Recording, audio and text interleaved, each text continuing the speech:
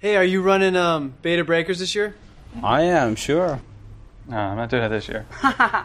Chicken, Peter, you just a little chicken. Chip, chip, chip, chip, chip, chip, chip.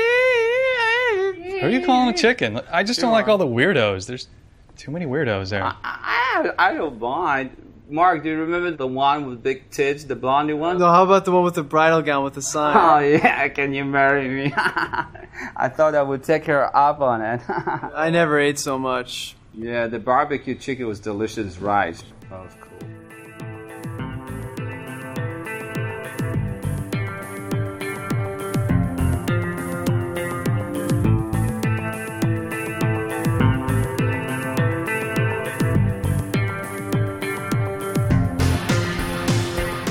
Episode 157 of the Cult of Matt and Mark Cult Film Review Podcast. I'm Matt. And I'm Mark. And make sure to head over to the Facebook of the Cult of Matt and Mark and like us, or head over to our blog at cultfilmreview.blogspot.com, or shoot us an email at cultfilmreview@gmail.com. I'm going to save my book promo. It doesn't seem to be working, so fuck it. So, fuck that shit, man. Life's pointless. And there's no way we can succeed. The whole world's turned against us. That's right, man. It's futile. Let's embrace the H.P. Lovecraft cosmic nihilism view of the universe. That's what I say. That sounds like actually a lot of fun. It is a lot of fun, man. That's the way I live my days. So, been a long time, Mr. Hudson. A lot of health problems going on, and you took a detour down to New Orleans. I assume you got on the hog, Easy Rider style. Took the old. Oh yeah, down there. Yeah, I had some run-ins with some hicks. It was tough. I know, man. But your hair's growing a little long. You got to watch that shit down in the south. I don't quite look as good in that the leather Captain America suit, though. I'm afraid. Shocking. Did you blow it? That's what I'm wondering. Did I blow him? No. The enigmatic line uttered by Peter Fonda. There at the end. Well, Did you blow it? I sort of felt like I blew it because I got sort of drunk on Bourbon Street, wow, and then I couldn't sleep all that night because I was sick to my stomach. It'd been a long time since I've overdrank, and then the whole next day, I just was like The Walking Dead. I hated life and everything in it. They call that terrible. The Hangover. I believe that's a hangover. Correct? Yeah, well, it was terrible, and I don't think I'm going to do that again for the remainder of my life. Isn't that shocking? That's what happens to you when I strangely got. I think it was I don't know how long ago it was. One of my buddies brought over some food, and we were watching TV after the kid went down, and I just drank too much. And then I threw up in the middle of the night. Oh, my God. Oh, food poisoning. And then, in the morning, I was like, you know what? It wasn't food poisoning. You just fucking drunk off your fucking ass. It was booze poisoning. You asshole. So, yeah. When was this? No. Recently? Oh, I was like back this fall. I don't know. That's amazing. I really wanted to throw up, but I haven't thrown up for years and years, as usual. Takes practice. Takes some practice. You got to get... if you're I would have felt better if I just would have horfed like about 3 in the morning. It's the worst. If you horf if you don't fall asleep, if you horf like after drinking, it's so much better on you than if you sleep like 4 hours and then you do it, because it's just like black bile at that point. I have a better idea. Don't spend $140 on drinks. Jesus Christ, man! In New Orleans. New Orleans. What the fuck are you doing? I thought they food put all that and shit stuff? in plastic. Oh, yeah. No, it's just it's another town. I mean, that part of the town is just a way to extract $20 bills in succession from your wallet. Shocked, my friend. Over an evening, yeah. Well, did you have a good time, sort of the whole experience, or did that taint it? It was actually sort of a shortened trip. I ended up having to delay my flight out by a couple days. Everybody else went out before me, and I had the day before the night I got drunk, I had a good time because they were having a music festival in town. So everybody else went on a swamp tour, which I thought would be pretty fun. But there was a couple of bands I wanted to check out at this festival, so I sort of went out on my own, and Really, you're that current with music? There was a couple of bands playing that you wanted to check out? Well, there's there was basically a classic band called the New Birth Band. It's sort of a New Orleans staple. It's one of those bands that has gone on for decades, and people move in and out of the band. And they were playing. It's sort of a staple, sort of New Orleans sound. When you think of New Orleans music, I think of Dr. John when I think of New Orleans. But yeah, I'm not really up on it, but it's just I just did the cursory if I'm in what are the key bands. What's of this New shit Orleans. going on now? It's like Dixieland and Zydeco and all that. Yeah, I saw a Zydeco band. I saw Dickie something, Dickie Doo and the Zydeco crew. Wow, they were that's an pretty awesome good. Name, man. Fucking Dickie Doo and the Zydeco crew. Yeah, and God damn it. I had a good time, but then later that day I ended up I was already in the French Quarter. I ended up I got sort of drunk. The Spanish Quarter. You don't want to go there after that. And then I was pretty sick. But the day was nice. It was sort of fun walking around. They had this festival's just sponsored by booze manufacturers, and so basically New Orleans. The show's That's free, shocking. and you go in there and you buy. You buy I had this. They gave me this tumbler thing, and they just refill it with slurried, sweetened booze. It was always it was actually pretty fun. Other than that, I don't know. I was only there for 2 full days, so it was sort of a pretty brief trip. I think it could be nice. It's sort of one weird thing about it is it's sort of like the Southern culture, and it's sort of the Southern black culture is sort of weird. I'm not used to it, and so because you're racist. That's probably. I got into town and I'm heading to the house we rented, and I get a call. You rented a house. That's cool, man. You got to pick up some. You got to pick up some vodka and some tonic water. I guess that's what they were drinking back at the house. All right. Vodka tonics. It's a pretty classic drink. Yeah, And just weird that they make you swerve out to some ghetto liquor store to go get it. Well, basically, I just stopped at. It was a liquor store. It was like a convenience store, and I go inside, and it's the weirdest place. It's all the customers are black, and that's run by this Middle Eastern family. It seems like. Sure. And so I'm walking down the aisles. It's just the weirdest thing. They got this huge meat section, and then they enjoy their meat in Southern Louisiana. And then I go to the beverage section. It's just one. There's Diet Pepsi is the only diet soda, and the rest is just sugary stuff. Yeah. All of it. Well, And I couldn't find any tonic water, and so I asked them. The people who ran this convenience store had never heard of tonic water. Really? They were not familiar with it. And then I went to another place. They did have vodka, luckily, so I bought some of that. I went to another place and they didn't have tonic water there. It was weird. The stores are really weird. I think the thing is just that the selection's different. Yeah. So you're just not really used to it. I was just trying to find a big supermarket. I heard there was a Walmart that's sort of like that in town. In the South? But I never made it to the Walmart. I could never find it. Well, I have a buddy I work with. I won't name his name, but he grew up in New Orleans, and he is an African-American gentleman. And I said, hey, man, you ever think about moving back to New Orleans? He's like, fuck that shit. Yeah, it's a weird mix of poverty and affluence. It's there's tons of rundown places, and there's tons of people just walking around sort of aimlessly on the streets and stuff. And then there's all these fucking, top-of-the-line Mercedes-Benz and BMWs parked all over the place. It's really a weird city. It's weird because it has, I would call them kind of social slummers, especially some of the artistic crowd. I was thinking Trent Reznor and, who is that sort of edgy, the White female? Stripes guy? No. Annie DeFranco was I think she's sort of New Orleans, but it has this weird kind of edgy artistic ethnic slumming kind of vibe. I don't know, maybe that's part of it, but I don't know. From kind of my buddies talking about it, he just never says anything good, so I just I write it off as anything. Other than maybe a weekend excursion like what you had. Oh, so. I think if you're really deep in the music, I think there's a big musical tradition, which is fun. Yeah, music's otherwise, pretty it's sort of, I think it's humanity more in its natural state, a little closer to I don't know what it is. I don't know, more of a.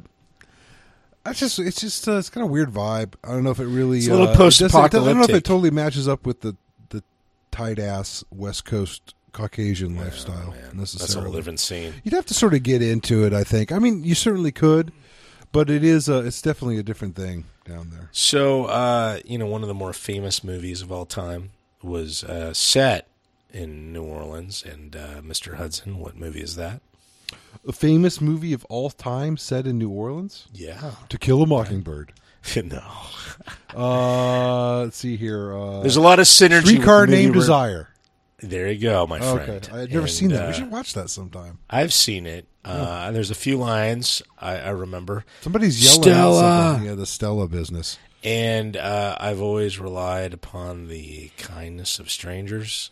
I forget if that's the line or not. You know, it's funny. It's funny you should mention Stella, because in our month hiatus, while Matt was like in a medically induced coma and on iron lung. Iron lung. They dusted off an iron lung for you. Yeah, it's like, fuck this guy. Iron Lung City, my friend. In addition to doing the other various bullshit that I've been filling my time with, I listened to Greg Sestero's book, The Disaster Artist: My Life Inside the Room. Whoa! Mark is going to be full of factoids. Greg Sestero was the guy who played Mark in the movie. He wrote a book with like another guy. Really? That guy wrote a book? Yeah, it's actually he does not seem book capable. It's actually very well reviewed. Though I found it to be okay as far as the writing style. I mean, it was sort of amateurish in a certain sense, but actually it was pretty interesting. And there's pretty funny spot where Greg Sestero met Tommy Wiseau. Let's get. Well, just 1 second. He met him. All right. He met him at some acting classes, and there's a pretty funny. He talks about some of Tommy's acting, and there's one part where he's actually doing that Stella routine, and I can talk about it later. Well, basically, he just hams it up and just keeps yelling Stella all over the place, and starts. It's like he just really overacts that scene. It's pretty funny. Shocking. And he gets torn apart by their acting coaches. It's pretty hilarious. So let me do the formal introduction. This week, or this month, I should say, our film is the strange cult classic, the Citizen Kane of bad films, The Room, circa 2003. A really quick plot rundown. Johnny is a successful banker who lives happily in San Francisco townhouse with his fiancée, although she's never called the fiancée, future wife, Lisa. One day, inexplicably, she gets bored of him and decides to seduce Johnny's best friend, Mark. From there, nothing will be the same again. That's kind of enough said, as I would say. So, continue on with your thread. Oh, no. I mean, it just... The interesting thing about that book, if you ever choose to listen to it, I listened to it on Mark Sestero. Greg Sestero narrated it himself. Did a pretty decent job for a non-professional, but he did have a fair amount of acting training. He did some soap opera work, though I think he's sort of fallen out. He seems very soap opera-y. Yeah, he's a pretty handsome, a mid-20s guy, so he got a lot of work based on that. And he was able to, one thing he's really good at is voices. He should really consider doing like cartoon work, because SpongeBob. He had Tommy Wiseau's voice and the other voices of the characters, and a lot of people that were surrounding the movie. He did amazing impressions, especially of Tommy. He had all his mannerisms down. So he really did a really great job. I was pretty impressed. So Tommy Wiseau, what is his accent? What is his ethnicity? Where the fuck is that guy from? He's never really been clear about where he comes from or where he's been. Greg Sestero pieces some things together and puts forward some thoughts. I guess he must have eventually had a falling out with Tommy. I mean, a permanent falling out with him before he wrote this book, because he pretty much just airs Tommy's dirty laundry as far as he could see it. But Tommy's really super secretive. Tommy Wiseau. Do you think he's he got about as close to Greg as he got to anybody, at least Okay. in the period of time that the movie was made and in the few years leading up to it when they met in acting class. And Greg's best guess, and he sort of tells us like he's telling a little story. He says these little stories of Tommy's early life because he's sort of surmising things and piecing together that he grew up in a very poor, like Eastern European, like Soviet bloc country. Okay, I can buy it. He and his brother or cousin, when they were like teenagers, were able to get out behind the Iron Curtain and ended up in France. Right. And they actually worked sort of as slave labor, as sometimes happens to Yeah, man, those people fucking who French deal take with. advantage of your ass. Well, I mean, you deal with sort of the the dark end of society to get yourself to immigrate illegally, and then he eventually worked his way to the U.S.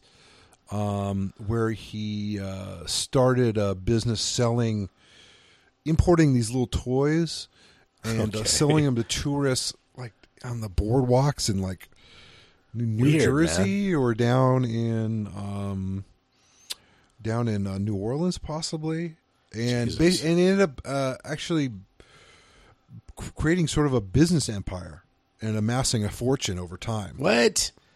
Selling like junk at tourist traps? Yeah, and he ended up. I think his later business was like he owned some clothing stores that bought like like those clothing stores that sell like the stuff that comes out of the factory not quite right.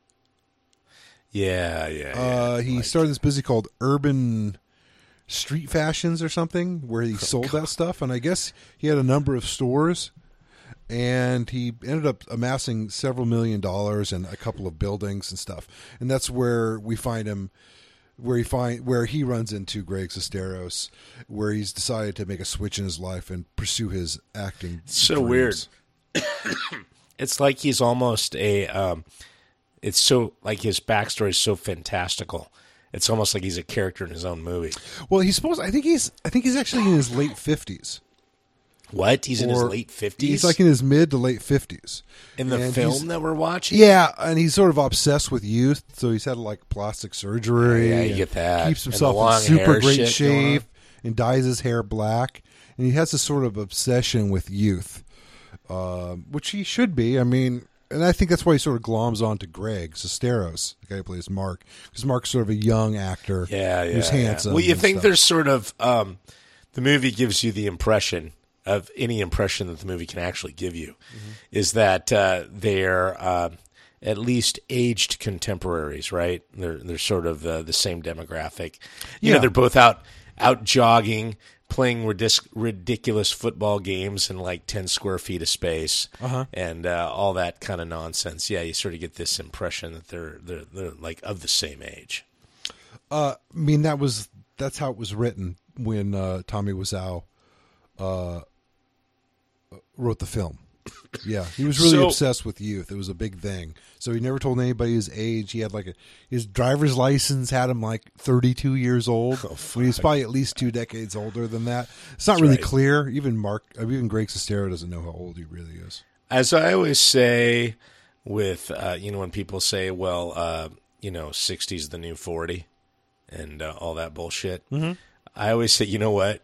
75 is still statistically dead. So, If you're a guy, yeah. oh, yeah, exactly. What, 80, I think, is for women, right? U.S. I think somewhere around there. Yeah.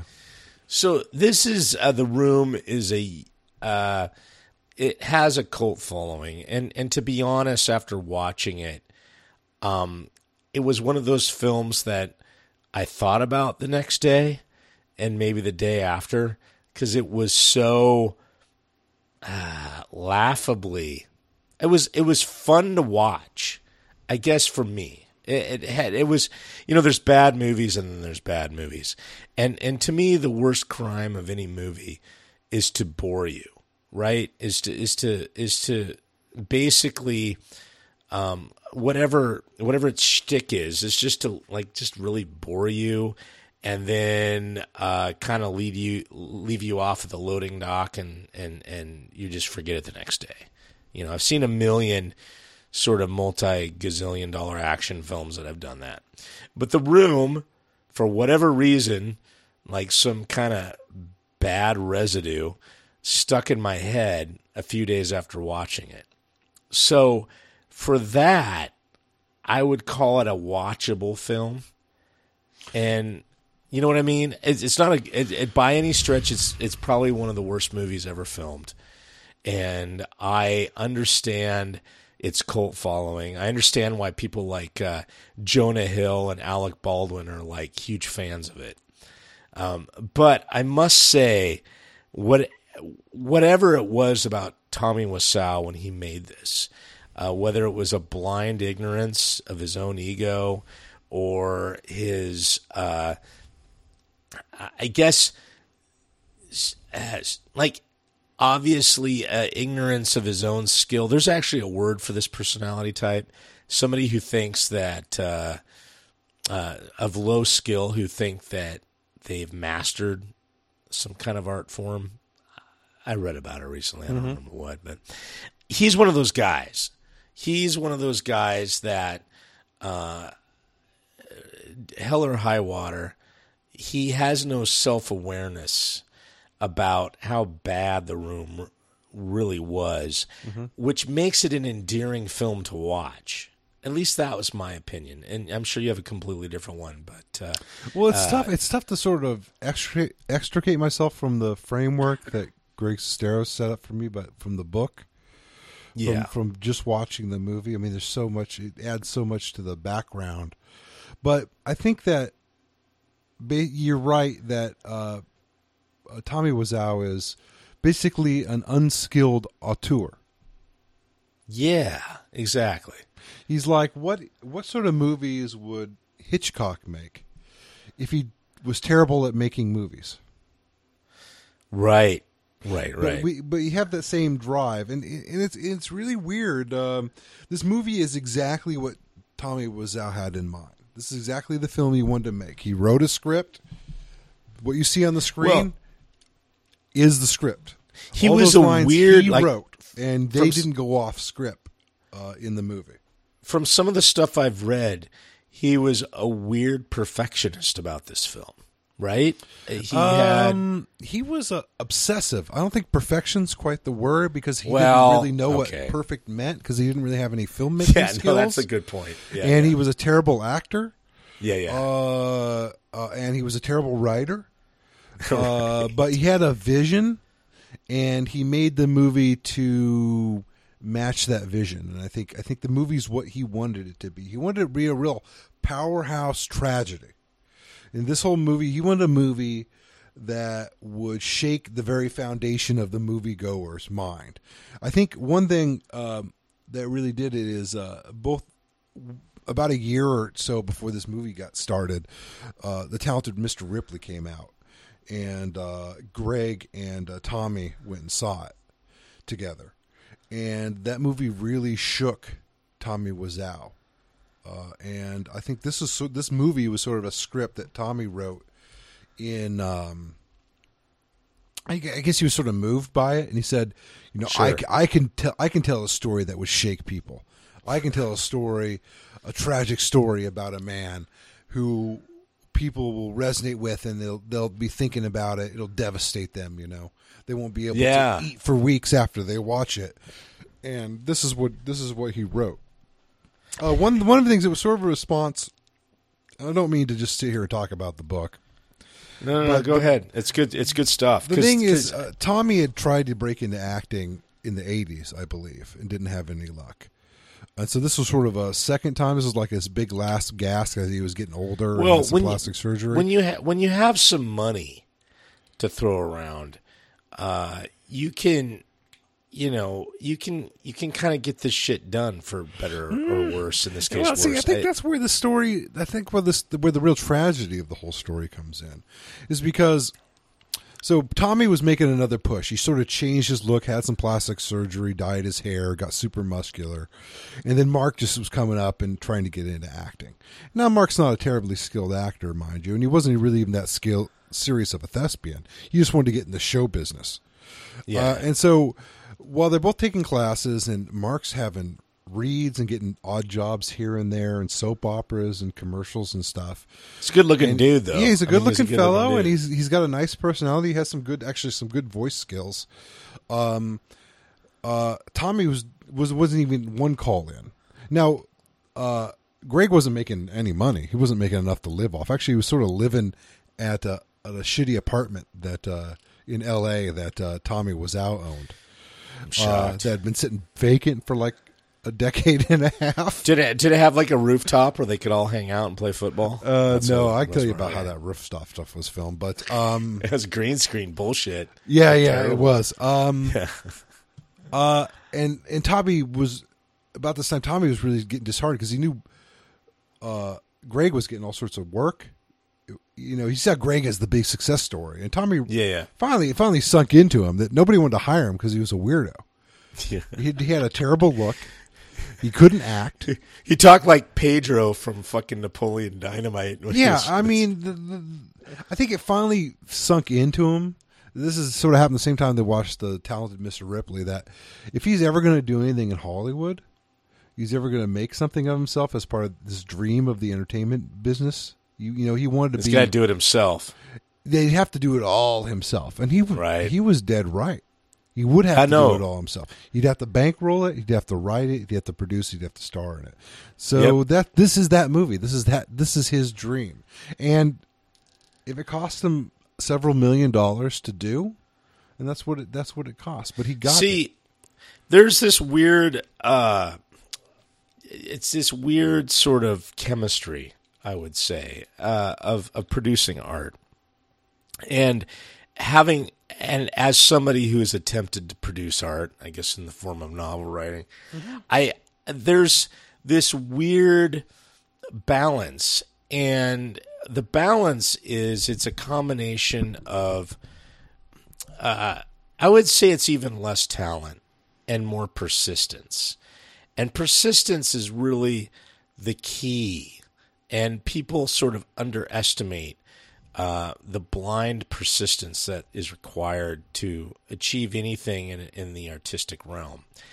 And what's really weird is in The Room, you get this combination of basically what I would call, I wouldn't call it zero talent, but I'd call very little to absolutely no cultured talent. Like Tommy Wiseau lacks sort of a self-criticism that makes great artists. And, you know, whether it's Vincent van Gogh cutting off his own fucking ear, there's sort of this level of deprecation that occurs in the artist that you know, is a self-critical element, and then it can be detrimental, but it needs to be there. You need to look at what you've created and go, that's shit, I need to start over and do it again. That's shit, I need to start over and do it again. And you need to do this a lot, and you need to be rejected a lot. And he had the rejection going, but he didn't have that key self-critical eye that lets you augment and mature in a way that you can grow. But he had that persistence, and that's really odd about this film. That's all he had. Well, and he didn't have any God-given talent. He didn't have any ability to reflect upon himself, which is the thing. That's so all he had was tenacity, and a bankroll. It was probably the same tenacity that let him amass a fortune in like some sort of weird in selling shit. So for me, the calculus behind all this is you will have, I guess, what I would call hypercritical hipsters out there who berate and deride every form of art that they come across, finding the most obscure kind of unearthed bit of arcana that they glom onto. Yet those people don't produce anything. And if they do, they produce it in a spurt, and it goes and dies anonymously in sort of a grave of criticism, of no criticism. What Tommy did is I would consider more noble, strangely. He fucking produced something. As shitty and funny and ridiculous and bad as it is, Tommy Wiseau fucking produced something and entertained people while doing it. And you know, inadvertently, it wasn't what obviously as laughably bad as The Room is. It was a byproduct. But yet, Alec Baldwin and Jonah Hill are fans of this film. You know, so what? I mean, to me, that seems more noble. And I don't know. To me, when anybody who hasn't produced jack shit artistically talks about, you know, in sort of a, what would I would call hypercritical or almost, I would call it trollish way of somebody else's work that they produced. To me, the person that produced the work is always more noble than its critic, regardless of how terrible it is. And that's kind of my opinion. I don't disagree with you there, but this is not a very good movie. It's a terrible movie. So, absolutely terrible. I mean, but sure, the critic is being a critic is not noble. Sitting here talking about films is not really a noble pursuit. Making them is the artistic pursuit, but it's magnitudes higher in difficulty. What in making the film or criticizing? Making them versus criticizing. Yeah, no. So I mean, you're saying that exactly. criticism is not on par with filmmaking, and I don't disagree with you there. But then again, it doesn't mean that when you call a spade, it's not valid critique. You know what I mean? No, I'm with you. No, this movie's terrible. It's so laughably bad. It's fun, but it is watchable. And I did enjoy watching it because it was so bad. Well, why don't we talk a little bit about the film then? Yeah, let's talk about the film. I mean, I think this backstory is important, but yeah, maybe we should talk about the film. And I wonder where we should start. So here, okay. So let me get my scalpel out and dissect the frog a little bit. So there's the I guess the story. Here's my problem with all this, is that Tommy Wiseau means for you to care about characters that have no backstory. And he has like a significant amount of film time to do it, but you're never given the backstory of any of the characters. And so what that does is it's like you're watching like as you said, a soap opera. You're watching an hour and a half soap opera, like midweek, you know, of a storyline that's been perpetuating for months and years. And so you're like, why the fuck do I care about Tommy? Why the fuck do I care about Lisa? I don't. They don't have any backstory. There's no character development in any of the characters. So well, there's not no character development. There's just very little, and it's not really fed to you in a reasonable fashion. There's little tiny bits and pieces that sort of occur randomly throughout the film. But I mean, he tries. I mean, when he's talking about the Johnny character, he talks about his troubles at work. Like when he goes off of, why don't they give me the raise? I saved them a bunch of money, right? But what the fuck is he doing wrong? You don't ever figure it out. You're like, well, he seems like kind of like a fucking idiot with long hair. I wouldn't give him a fucking raise either. And there's nothing there that, like, you know, is it his inner demons? Is it his no passion? Johnny's a pure, perfect person. He has friends that he cares for and who love him dearly. He thinks of nothing but doing good for other people. That's the whole point. Johnny's sort of a Christ-like figure. He's everything that's good about a person. He loves and is loved, but then he's ultimately betrayed by everybody around him. That's the tragedy. That's the whole story. That's when he sat down at his typewriter, fucking word processor, Tommy Wiseau. Yeah, that was the idea he had in mind. Yes, right? He secluded himself behind in the living room apartment he was sharing with Greg, behind like a curtain made out of like red velvet, and he did that. He worked like night and day for a couple of months while he wrote this thing. So Yeah, but he had the pro- great tragedy. He wanted to shake people. So he created this beautiful person, sort of an archetype of how he saw himself, I think. And had him betrayed terribly.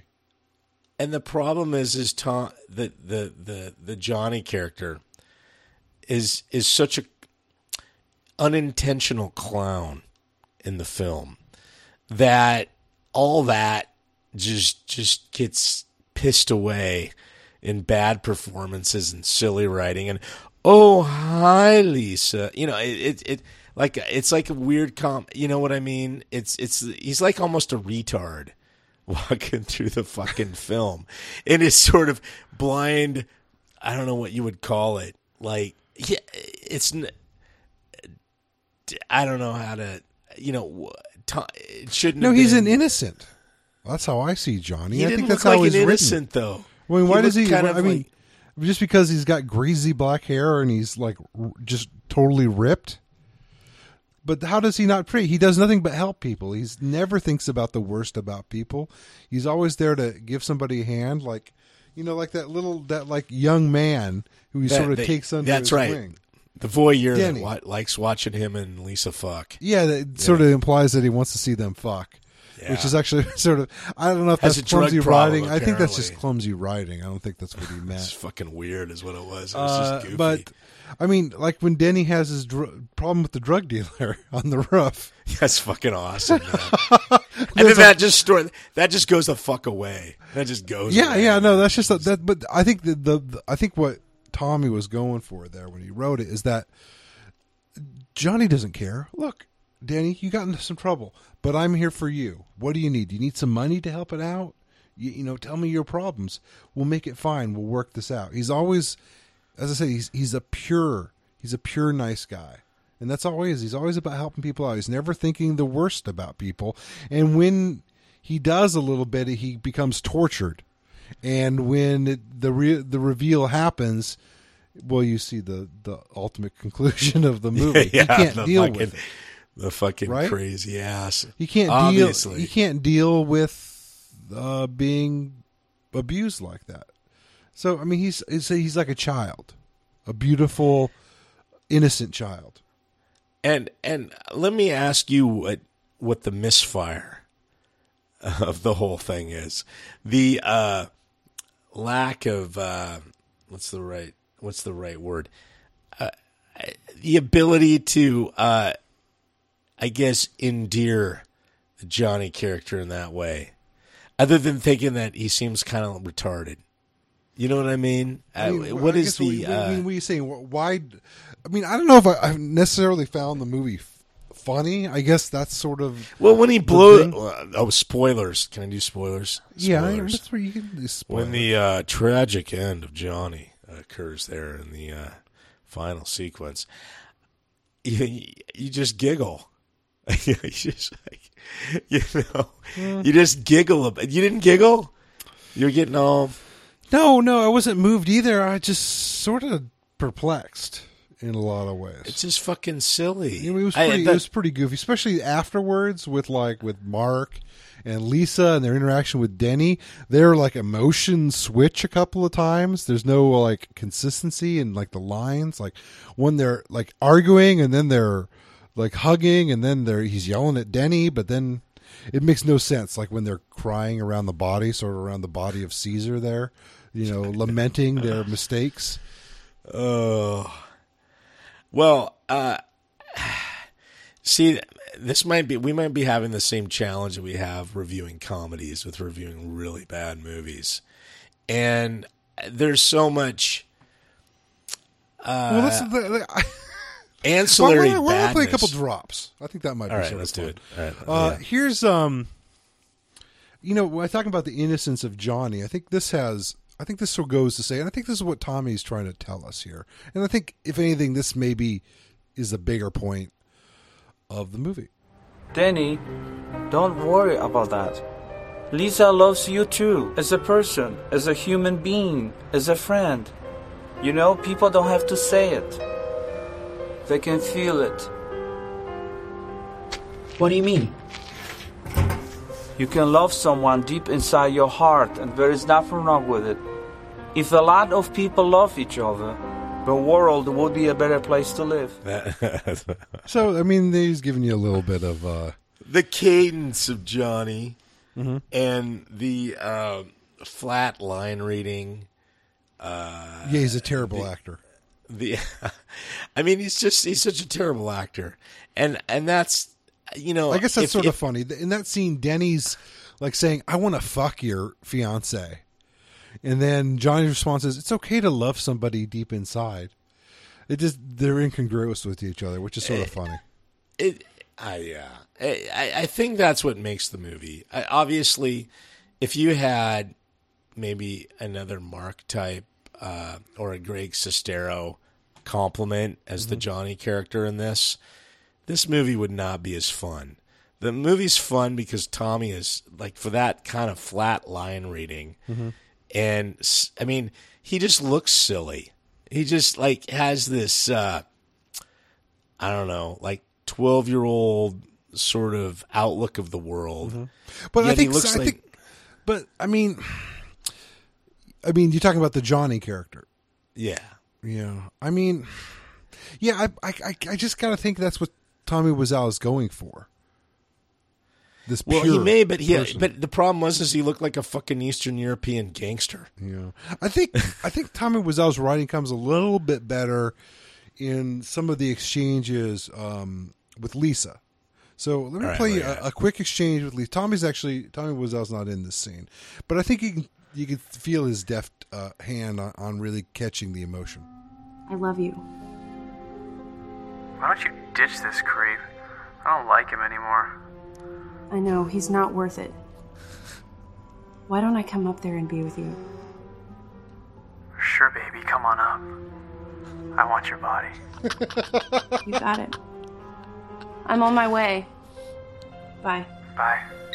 Oh, those lines are so terrible. I mean, Greg so Sestero just fucking lamented the lines, and like the thing is, it was such a chaotic shoot, and they went through so many like production teams because people got tired of Tommy's bullshit. Because he was not only was he this terrible auteur, he was really demanding of his actors. He wouldn't change the lines. He couldn't act. He couldn't remember his lines, even the shortest. Oh yeah, stuff. I read that he needed like cue cards in a few scenes. Yeah, which yeah. sort of gives it that Saturday Night Live feeling in a few scenes. You know, he's like staring off into space. He couldn't hit his marks. He was also a cheap bastard on top of that. What is that? The reason for the really fucking surreal rooftop scenes? Was that he did? For some reason, the roof, they did it in a parking lot, which is why they had the green screen out the back, because they made the rooftop scene in a parking lot. Outside of a studio that they filmed all the interior. The lighting stuff. is just terrible. It just fucking looks like. Well, it was outside. It was natural lighting. Oh yeah, and the clock, the shoot days were crazy, super long. Like Tommy had everybody get in at 8, and he would roll in at like 1 in the afternoon consistently. Oh, what a cock! And he wouldn't think about. He would just sort of flip from scene to scene. You know, like they would tear sets down, and then they'd have them rebuild them. It was just the sets all like 3 of them. It was a disaster. Yeah, I think they had to make the rooftop set 3 times because he would keep coming. Well, the back problem with to the it. rooftop set is that like they go into the I guess the stairway, and then they turn the wrong direction. Yeah, well, the and stairway it looks like that was just it was a little shack they built out of corrugated steel. But they were going the wrong way, so it looked like they were actually like flying over the edge of the building. There was no stairs. When they get in there, they just have to press themselves in the back and load themselves. You can only fit one person in there at a time. So whenever more than 2 people had to come off at the roof, they'd have to make a cut to show one person coming out and cut, and then show the other person coming out. I read that he actually had a rooftop available to him. Yeah, one of the buildings he owned, they could have shot on. But see, that was part of his secret. He didn't want to let anybody know what was going on. He had these like fake producers that he said were really bankrolling it, but they really weren't. He was bankrolling himself, but he didn't want anybody to know that. He's just super secretive. It's just so weird. He's really a weird, protected personality. Yeah, but I think that "I want your body" line, it got me hot and bothered just thinking about that. You know what? Who's the actress who played Lisa? Juliette Danielle? Yeah, she was a real soldier. That poor girl. Well, yeah. you know what? I kind of like him that way. She's a little thick, and she kind of had that Britney Spears little kind of like je ne sais quoi about her, like facial. Yeah, that's like she's like the cute girl that works at the supermarket or the barista. Yeah. I was like, I could totally, I'm along with it. But she had to film only 2 sex scenes, even though there was 3. Yeah, they pieced the third one together. Yeah, I know that's the second one with Tommy or Johnny. You're like, wait a minute, the same fucking sex scene. And the sex scenes are so like, okay, for starters, the first sex scene comes off 5 minutes into the movie. Yeah, they get right down to it. And the problem is that, okay, we're not watching porno. We're just watching like some, B movie relationship film. Why am I supposed to give a flying fuck about the intimacy of these 2 characters unless I'm beaten off to it? And it's just like there's nothing there. Well, Tommy really wanted it. It was sort of he really wanted. Well, if you notice how it's shot, it's more about Tommy than Lisa. I mean, it's more about Johnny than Lisa, because Johnny's always front and center. It's always his butt cheek that's hanging out. Yeah, see, Tommy, he's really into having his ass see shown. himself look young and vital. And that was an important aspect of the film for Tommy Wiseau. Okay, so it was more. The sex scenes were more about showing him as a young, virile man. So it was, that he was like a worthy mate for Lisa, you know. And I was reading the trivia, and he was like, why is like his ass inexplicably in these shots? And he had something like, if I don't show my ass, then nobody will come to see the film or something. Like, yeah, he had his weird he had something attitude. Yeah, he did. He did have a weird thing about showing his butt. It was very important. Actually, he and Greg Sestero had a big argument because Greg Sestero said, "I'm not showing my ass in his sex scene with Lisa." Yeah, and they had argued about it for quite a bit, and finally, Tommy Wiseau gave in, and so Mark didn't have to show his butt in that scene. So one of the enigmas of this film is, for starters, necessarily why it's. I mean, when you had kind of done the initial scan, you said, this looks like one of those Cinemax, pieces of shit. Skinemax. It's like, but what about this film? Is maybe I guess I wouldn't say rises above or sinks below the and just this from just kind of your run of the mill shitty Skinemax film. Well, how does this compare? Well, why is this movie unique in its shittiness, or why is this? And I kind of already laid it out there for myself, and saying that it's watchably bad. It is a watchable film because it's so fucking stupid, and there's these weird ancillary scenes and bad acting, and the thing is it's not intended. It's not done ironically. No, it's not. It's sincere, and the sincerity of this film is what makes it unique, in my opinion. Yeah, I think you really appreciate. You need to know the backstory a bit, and I think that's probably where these actors you quoted, like the fat guy and then the old jolly guy. What's his name? Anyways, them liking this film. I think it's more about movie making. Baldwin and Jonah Hill. Yeah, I think it's more about a comment on movie making and desire. Those are two guys that I'm sure they put a lot of work into that, and they've worked like dogs to have the success they've had, and they enjoy. I mean, they just get a kick out of seeing somebody else work really hard that doesn't have any innate talent. And I think that just, I don't know. I think they admire it to a certain extent, and they're just sort of amazed by it. And I think that's why they like this movie. I don't think they like this movie based on the movie itself. The movie itself, if you didn't know, and you'd never know any of the story about these people, I don't think this movie would be as interesting. I think you really. I didn't know. I didn't do story. any back reading, but I didn't do any back reading about Tommy when I first saw this movie. You didn't do that, but you did other flavor commentaries about it, which I think add a lot to the film. Maybe. Yeah. You got the gist. You knew. I mean, I knew it was Tommy's deal. I mean, and also the subject matter that takes it over to Skinamax. It's a tragedy. It's a ham-fisted tragedy.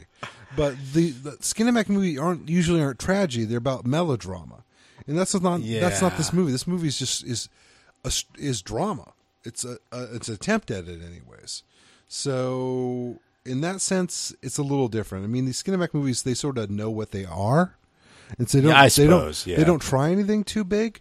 This movie doesn't know what it is. I mean, it does. I mean, it can't be what it wants to be. It can't be its vision, but it doesn't. It makes a terrible, sort of spastic grab at what it wants to be. Well, and in my opinion, it's tired. It's a tired plot. I keep thinking, could you, if you said, okay, take the idea. Okay. Don't take anything else, for fuck's sake. Just take the idea. Well, the idea is there's a super nice guy. He's successful. He's giving. He always worries about other people. He has some great friends, and the storyline is a couple of his two closest people in the world betray him, and he's devastated and destroyed by it and kills himself. That's the storyline. You could take that maybe to a Shakespearean level. Mm-hmm. Just take the idea. Try to get the most tactful people in the industry or in the art form to rework it. They should remake this. So if they remake The Room, 2017's The Room, the remake, starring Michael Fassbender as Johnny. Who's playing Lisa? Fuck, man. Who would I put there? Who was that? Who was that girl in Birdman? What's her name? Fuck. I saw that movie too. I don't remember. I don't know. Who plays Mark? Oh, Mark. Let's Edward Norton. All right, shit. We'll have Ed Norton play Mark, and we'll have let's see here. We'll have fuck, man.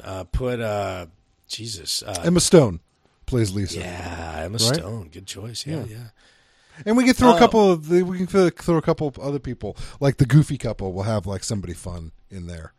Yeah, we can. And just have it rewritten, actors. And I think it could be a fine movie. Well, would it? That's my problem. A story about some guy getting betrayed by a woman that's sort of evil. I wonder if it's just too ham-fisted of a story to even be able to do anything with. I don't think so. It all depends on the writing. I think you would need a much more complicated character than Tommy.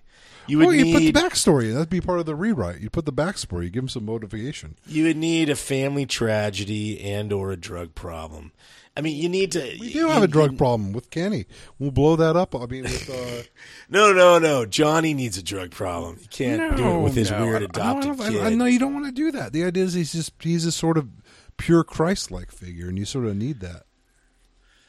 Oh man, you need yeah. And see that's the part that I wonder about is that could you even take the story? Well, it's a drama. Dramas are always sort of like that. But it's almost like it sort of sounds stupid on their face. It reminds me of like ancient tragedy, where none of these stories had made it into, tropes of drama. It's like, we'll just like we need a love triangle story or something. It seems just, kind of like I lament old filmmaking and its pacing and its I think that's is the story too worked up here? on the criticism and not thinking about the creation. I mean, you were just lambasting being the critic versus being the creator, and how the critic is magnitude's lesser of a form. I think people get too worked up on being the critic. Okay. On this sort of stuff, I don't see why it couldn't be a good film. With decent acting, if reworked and maybe. I mean, it's just a tragedy. It could be great. Yeah. It could be terrible. We just saw it be done poorly. The problem is there's just no emotional investment in Johnny at all throughout the film.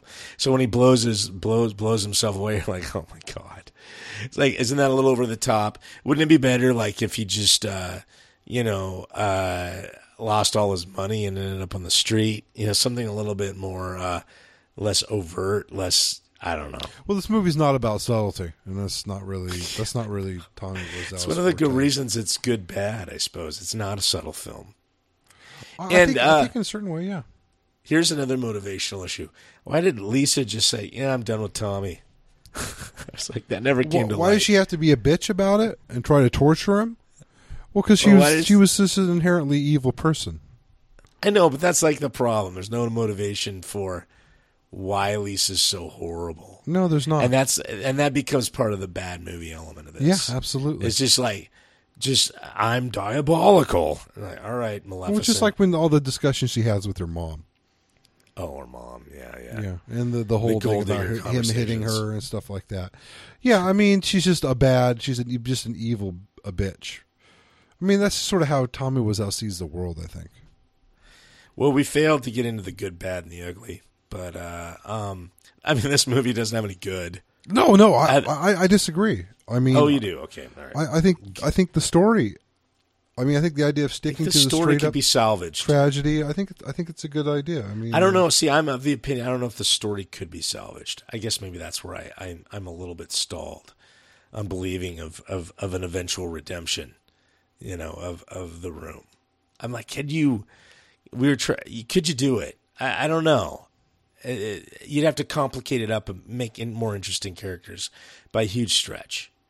Yeah, no. I mean, if you really wanted to really get something that brought a tear to your eye, certainly. I mean, as far as the bad, I think this. Well, we kind of been talking about that for an hour. Yeah. I mean, those sex scenes are probably the bad for me, right? Terrible. The ugly. How about that MacGyver job he does on the surveillance? Yeah, what the fuck? He plugs in something to the phone. And, there's a whole story behind that. It's actually pretty funny because I guess Tommy Wiseau actually records all his telephone conversations in reality. Really? Yeah. He's really paranoid sort of guy. Yeah. But yeah, the whole idea. And it's the timing doesn't even make any sense in the movie. Like he sets it up and then the final recording happens like a half hour later, right? Yeah. Some of the timing, like one thing I still can't figure out, and no light was shed on it from the book, is remember that scene where they all get dressed up in their tuxes? Oh, that's a great scene. Have a game of out in play fucking football in the alley. Yeah, in well, their tuxes. I was thinking I thought that was the wedding day, right? I was thinking, we're to the wedding day, right? But then we get back and we're at the same point in time. So why did they get those tuxes on? There's no reason. There's shit like that in the movie that just There's no reason. Blow your mind. That had to be originally be like they're getting ready to go to the wedding. And for some reason, Tommy Wiseau had this fascination with his youth, and he really wanted to show himself being sporty, like with the football. Well, like they were jogging, Mark and him were jogging, like talking about loans. It just like totally out of place. Yeah, he was really. He was just really stuck on his image of this youthful man. Which is the long dark hair and the ass shots and the being sporty, running. I can throw the ball around with all my good buddies, sort of thing. Because he really was actually sort of a lonely, friendless man in reality. Oh, in real life, yeah. See, that makes sense. Mm-hmm. I mean, it's like the movie's meta that way. Well, he was tough to deal with. He was sort of nuts, and he was sort of mean and sort of an asshole. So it was tough for people to be friends with him. What's become of Mr. Wiseau? I have no idea. I don't know what he's been doing since. I knew that. I guess since The Room is now a midnight movie, I've heard of instances, at least in the trivia where I read, that he shows up occasionally to these midnight viewings and will do Q&A. Yeah, but I can't imagine what that Q&A is about because. Has he finally come to the realization that what he created is a comically bad film? And it'd be tough to know. I don't know. It'd be hard that it doesn't seem like he gets it. It would be hard. It'd be hard to imagine somebody not getting it. But if there's anybody who will be hard-headed enough to not get it, it would be Tommy Wiseau. So why would you go and pillory yourself? Because he wants in to be a front of star. He wants to be part of the Hollywood. He wants to be known. He wants to be famous. I know, I It's a just fascination of his. So wonder what if the you got a surreal- room full of a couple hundred people that are interested in you, no matter what the reason, that's a couple hundred people that are interested in you. Isn't that weird? That just seems weird. It's Well, it's just sort of I the mean, I guess fascination they're- with stardom. I mean, a lot of people get those. I mean, Greg Sestero had those stars in his eyes. I mean, that's important to a lot of people. But to realize that, I mean, it would be like me, like who had put my heart and soul and my vision into my novel, and then it took off inexplicably because for whatever reason it was unintendedly Hilarious there's something to some group. Yeah. of people. Yeah. and then it's like but it's selling through the roof. Would you go to a book signing? I don't know. To me, might it just. seems, because you always hear of artist vision, like people who, for whatever reason, dismiss an entire interpretation of their work. Like Alan Moore is famous for this. Like all the movies that get made from his comics. I don't know if he likes a damn one of them. But he doesn't have anything to do with them afterward. Whether it's From Hell or The Watchmen or any of these, I guess, interpretations of his comics, he just says, oh, fuck it. I made my money and I'm done with it. I don't want to know anything about it. I don't want to be associated with it. I don't care if, revolutionaries in the Middle East are wearing, oh God, who's the guy's mask? Fuck, I can't remember. Guy Fawkes. Yeah. I don't care if there's guys in Palestine wearing Guy Fawkes masks and protests of the Israeli state. I don't want anything to do with that movie. And it's weird that Tommy kind of slithers back in to the spotlight of this cult film. Unless he goes, good one, guys. All right, joke's on me. You're right. It's really bad. No. He doesn't have that sort of self-awareness. Isn't that weird? Well, what's he supposed to do? He's fascinated with being famous and being part of Hollywood, yet he has none of the skills to do that. I mean, what options does he have? I don't know. And it's one of those things like you could never come back from this film. There's no redemption into serious filmmaking from this film. You know what I mean? Well, there was never It's kinda any hope done. of serious filmmaking for Tommy Wiseau. It's kind of weird. It's like I said, it's a meta tragedy. The Room. It's this weird vanity that creeps into creators, and it's the prize over the product. It's really weird, and I don't get the psychology of it. So It's a strange psychology, but Tommy Wiseau's a strange man. he's very strange. So anyway, I don't know if there's any more of The Room. We could kind of nitpick scenes, but there's so many. Every scene is a nitpick. Can we nitpick one more scene? Yes, let's do it. Hi. Can I help you? Yeah, can I have a dozen red roses, please? Oh, hi, Johnny. I didn't know it was you. Here you go. That's me. How much is it? It'll be $18. Here you go. Keep the change. Hi, doggy. You're my favorite customer. Thanks a lot. Bye. Bye-bye. I love God. that scene. That's Oh, people my talk God. about that scene. Well, that scene is awesome. That is the last scene they shot for the film, by the way. Really? Yep. Oh, that's weird. That's a funny scene for that reason that you just heard. Yeah, it was a weird scene. It was near the end. They had shot in L.A., but they were picking up some. They did a day of sort of some guerrilla shooting, picking up some stuff in San Francisco where it was set. It reminds me of that scene in David Lynch's Mulholland Drive, which I think is, in my opinion, is sort of his masterpiece. I don't know. People have a lot of different opinions about David Lynch, but Mulholland Drive, I think, is the David Lynch masterpiece. Yeah. And there's the scene where Naomi Watts has that interaction with that old couple that she meets at the airport. And it has that weird conversational flair that you just heard. And it's intended to be, I guess almost fantastical, in its cadence and magical realism in the David Lynch film.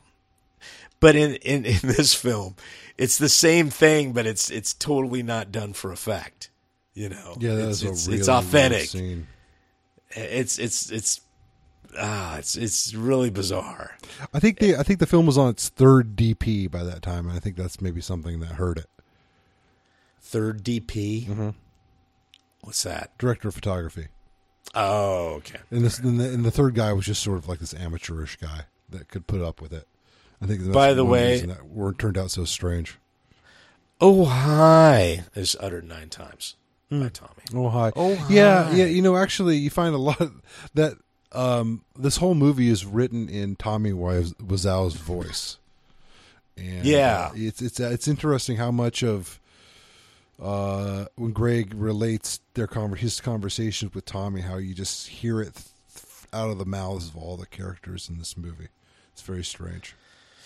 There was one the party scene, and did you ever figure out the spoons? Other than that's what they were like using plastic utensils at this big party that Lisa had to plan and that she didn't want to plan. The spoons? You mean on the There's art, a whole the thing with like on plastic spoons. I don't. You mean the thing why people bring plastic spoons to the theater?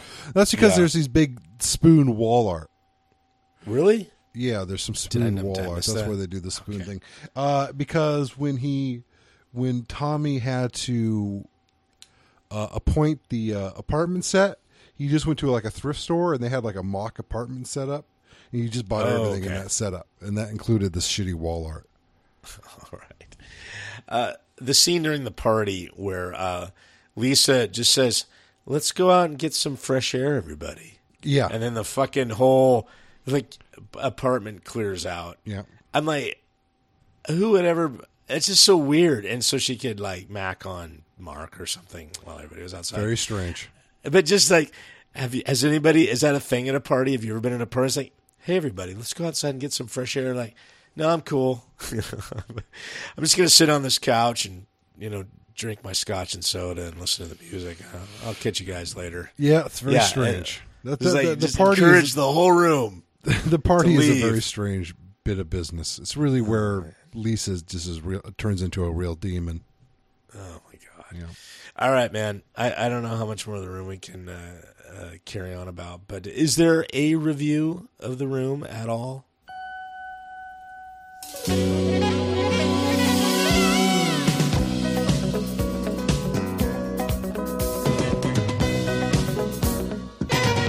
This week we turned to Kurt Loder, which is interesting. We've never read anything from him before because he was such a movie guy on MTV back in the 90s, right? We did all the news stuff. But anyways, he wrote an article for Reason magazine, strangely enough, 2 days ago. 2 days April ago. 24th, 2015, where hot he off talks the presses. about The Room. So this is pretty interesting that it's so recent. It's like hot off the press. He says about The Room, in the pantheon of shitty movies, Tommy Wiseau's The Room has risen to preeminence. The picture is an unforgettable collision of demented ambition and utter incompetence. I think we hit on that pretty hard. Yeah. I think that sums it up nicely. I think he's writing this because some of the guys from Mystery Science Theater 3000 got together recently and did like a live. I did read, that their MST3K riff tracks of The Room is amazing, but I haven't heard it yet. And it's interesting that he talks about it. He says May 6th, coming up in like 10 or so days. It's like, in like 2 weeks. Movie came out in 2003. They're going to repeat this live riff tracks of the movie, by some sort of internet connection to 650 theaters. That's fucking crazy. So our listeners, I might want to go check that out. That'd probably be That's pretty right. funny, especially since I really got like the whole story in my head right now from reading the book. I know. I think it might be pretty fun. So if any of our listeners out there decide to do that, this see, what would be the names? I guess Riff Tracks, RIFFTRAX, and the guys are from MST3K are Mike Nelson, Kevin Murphy, and Bill Corbett. I guess two of those guys must have done the robots, and Mike must be must be the guy, maybe? I don't know. I think you can probably Google it and hone in pretty quick on where it might be playing. But 650 theaters, that means it's like every state. Yeah, I'm sure there's one in Seattle. That's crazy. He says a key element, this Kurt Loder he had a couple more things to say. A key element of a truly bad movie is a complete ignorance of its manifest awfulness. Yeah, which I think is right. And he says, other movies that try to be bad are bad, but they're bad intentionally so, when he says, which kills the fun. Which I think some movie, you can't really try to be bad. It ends up being sort of stupid. Well, and that's the thing. That's why I don't like movies like Sharknado, Crocodile Dawn, or whatever those stupid sci-fi movies, because they're intentional schlock and intentionally bad. And that's like you said, it's no fun, because you're like, well, if you start out, with a shitty budget to make a stupid film, you're gonna succeed. But here it's the sincerity and honestness of Wasau's original vision falling so flat is really its charm. It's the reason you're watching it and you're having fun watching it, because you're like, did this guy not fucking realize how terrible this fucking movie is? Yes, he did not realize. Yeah, I know. Yeah, so how is that humanly possible? He's a very unusual fellow. He's a very unusual fellow. It's crazy. So in that sense, I think this movie is, I don't know if I could appreciate with all of the backstory I have in my head now, but this is the movie that's a singular accomplishment, but it's terrible. See, it's a weird appliance of something that is very interesting, it's a one of a kind thing, and it's also bad at the same time. See, there's this, maybe it's sort of a duality, but there's like the mad genius who hates everything he does, yet everything he does is like some kind of, like usually post-mortem turns out to be brilliant masterpieces. And then there's people like Tommy Wiseau who think everything they do is great, yet is absolute and utter shit, yet has sort of the same staying power in a strange kind of way. It's a very weird thing, this movie. It's very weird. That's anything else on no, that? That's about review? Its timeliness is sort of funny. I guess that is really weird. That we've been delayed for so long. It must have been Tommy staring down from us on high. I think he's not dead. Oh, he's not dead. That's right. I didn't I forget. don't think he's dead. No, still alive from what I can tell. Maybe bought another apartment or two. I don't know. I wonder if this movie is making money at this point. I guess that might be. I doubt it. I don't think this movie would ever make back the money he invested. No. But I mean, it's getting runs in theaters and shit. I mean, he's got to be making some money off of it, right? They can't just play his shit in a theater without giving him money.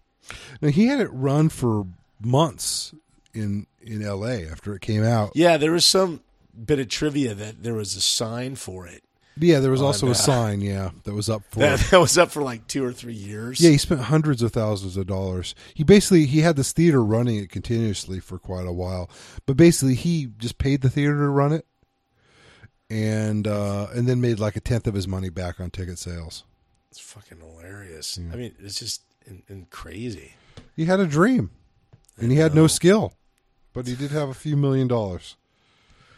Oh. So, okay, there was one question that I actually read and I never got answered, is why the movie's actually called The Room. Oh, yeah. In the book, they suggest that when he's originally comes up with the idea, I think this is what Greg Sesteros, that he says, I can make a movie as good as this movie, The Talented Mr. Ripley, but it's all going to take place in one room. All the tragedy in one room, yeah. and it didn't. It sort of take did. It place was the in, like- apartment, yeah. Yeah, but there was like stupid scenes. At That was the coffee idea. Did you shops. hear another story why it's called The Room? No, well, I had read the trivia that he was just like, because rooms are intimate places. I don't know. I think that it was part of the genesis. He came up with the name before the story even. He wrote the story. So, yeah, I hope everybody goes out and sees this film at the theater. I think I might try to see it. I don't know. We should see when we go check it out. No, man, Mad Max Fury Road's coming out. I gotta save my silver bullet for going to check that out. Just bring your kid over to your neighbor. Just say, hey, can you just watch this kid for a while? I gotta go see a movie. Maybe get a couple. I gotta of be brewskis. honest, man. I got a little bit. I know I'm gonna be horribly disappointed, like I am with all reboots and remakes and all that kind of, like the new Star Wars trailer. I could give a flying fuck about. Everybody starts jizzing over. I'm like, you know what? You've already seen Harrison Ford come back to life as one of his old 80s iconic characters, and how good was that? Oh, it was awesome with those aliens and those crystal skulls. So when I see him as Han Solo, I'm like, yeah, whatever, buddy. I don't know. I guess my greatest hope for the new Star Wars movie is that it's watchable. But I don't hold out much hope. I'm not a big fan of the Star Trek reboots. I don't think they hold. I don't think that they pale in comparison. They're just action movies. They don't have any of the beauty of science fiction like the other movies did. 1 and 2, I thought were. We should do them sometime. I will do them sometime in this podcast. I think Star Trek: The Motion Picture and Star Trek 2 are two very different, very good pieces of science fiction. I would agree with you on that one. And a lot better than these two Star Wars movies where it's just like some bullshit action movie. Anyway, I gotta say though, I got a little bit of a, I kind of got a little bit of a fire lit for the new Mad Max film, and I don't know why. It looks just fucking crazy. I think it'd be fun. Well, it has a great actor in it. It has a couple of great actors in it. Well, and it's directed by the original director of the Mad Max films. Oh, I didn't know that. So yeah, George Miller, who did the three original. It's filmed in fucking Namibia, which seems just insane. Namibia? Well, I guess they must have got a good deal. I don't know. It seems insane, to go to that extreme. And it has the original villain of the original Mad Max film. The guy who played, not the toe cutter. Fuck, I forget his name. The big muscular guy? Yeah. No. The first Mad Max film. Oh, the first one, not the second one. Yeah. Who was the first one? The head of the biker the bad gang. cop? No. He was the head of the biker gang. I think he was called the toe cutter. He was the guy that gets totally plowed by the semi. Gets run over in gratuitous fashion. Comes back? No, he's dead. Oh. No. Oh, See, this is a reboot. It's a reboot. Yeah. But he took that guy and he made him a new villain. Huh. Same guy. Huh. Made him Interesting. A new villain. So, and Charlize Theron. Yeah, she's a great actress, yeah. The previews look fucking insane. And so I'm like, you know what? I think I might be on board on this. I have such low expectations that if I watch it and I'm entertained, I'll So you would rather go see Fury Road than go see the MST3K guys lampoon the room? It's a toss-up, my friend. I don't know. I don't have that many options. I don't have that many bullets in the chamber to go see that many films. But it would be a toss-up. I would say that. But I think if I wanted to go see something on the big screen, it'd probably be Mad Max. Mm-hmm. Well, it's certainly a movie I think would benefit from seeing it on the big screen. You could watch the Room MST3K thing in your own home. Yeah, or on your phone. It'd be more about the crowd, the energy of the crowd at the theater. That's true. Yeah, that's true. What kind of crowd is that film going to attract? Bunch of fucking hipster, bearded people with skinny jeans. I know. And some chicks with all tatted up. Well, that might be interesting. Yeah. All right. So next week, Mr. Hudson. Hopefully there'll be a next week. Hopefully. It might be 2 weeks. It might be 3 weeks. Who knows? We'll figure it out. It doesn't really matter in the end. I know. We'll still crank them out eventually. Mm-hmm. So, folks, don't worry. I know we've been getting emails about our, I guess, I wouldn't call it apathy. I really wanted to do podcasts, but I've just been in such shitty shape. No, I mean, you lost your voice. I mean, what are you supposed to do? I don't think we need to worry about it. It's all good. We'll get them out. We're not ending it anytime soon. So next time, I should say, hopefully next week, will be, I would call it one of my favorite movies. It's a foreign film, so hopefully that won't dissuade anybody. But it's Krzysztof Kieslowski is one of the probably greatest European directors in the past 50 years. He did a trio of films as sort of a homage or honor of France in a kind of weird way. I don't quite understand. Blue, white, and red, which are the colors of the flag. And blue and white are very good films, but they're not my favorite. The last film that he did was Red. And, I forget the woman who stars in it. Unbelievably hot, at least in my opinion. But it's a fantastical film, but in a weird way. And it's kind of an unbelievable piece of filmmaking, especially the end. It blows you away. That was that contained a complete lack of anything specific. I know, because I didn't want to give anything That's away. Fine, don't. I don't think you should. Didn't want to give anything away there. If our listeners are not into foreign films, I would beg them to put on the reading glasses and check out Red, because it kind of hits me in my romantic wheelhouse a little bit, and I don't have much of one. But there's sort of an element of redemption there that I think is an interesting sort of portrayal. It's a good fucking movie. So next week we're going to do Red. I think there might be another movie called Red, because there's like a Red 2. Retired, extremely dangerous. Yeah, no, it's not that. It's Krzysztof Kieslowski's Red, and we'll be doing that next week, hopefully. So until then. I like you very much. Lover boy.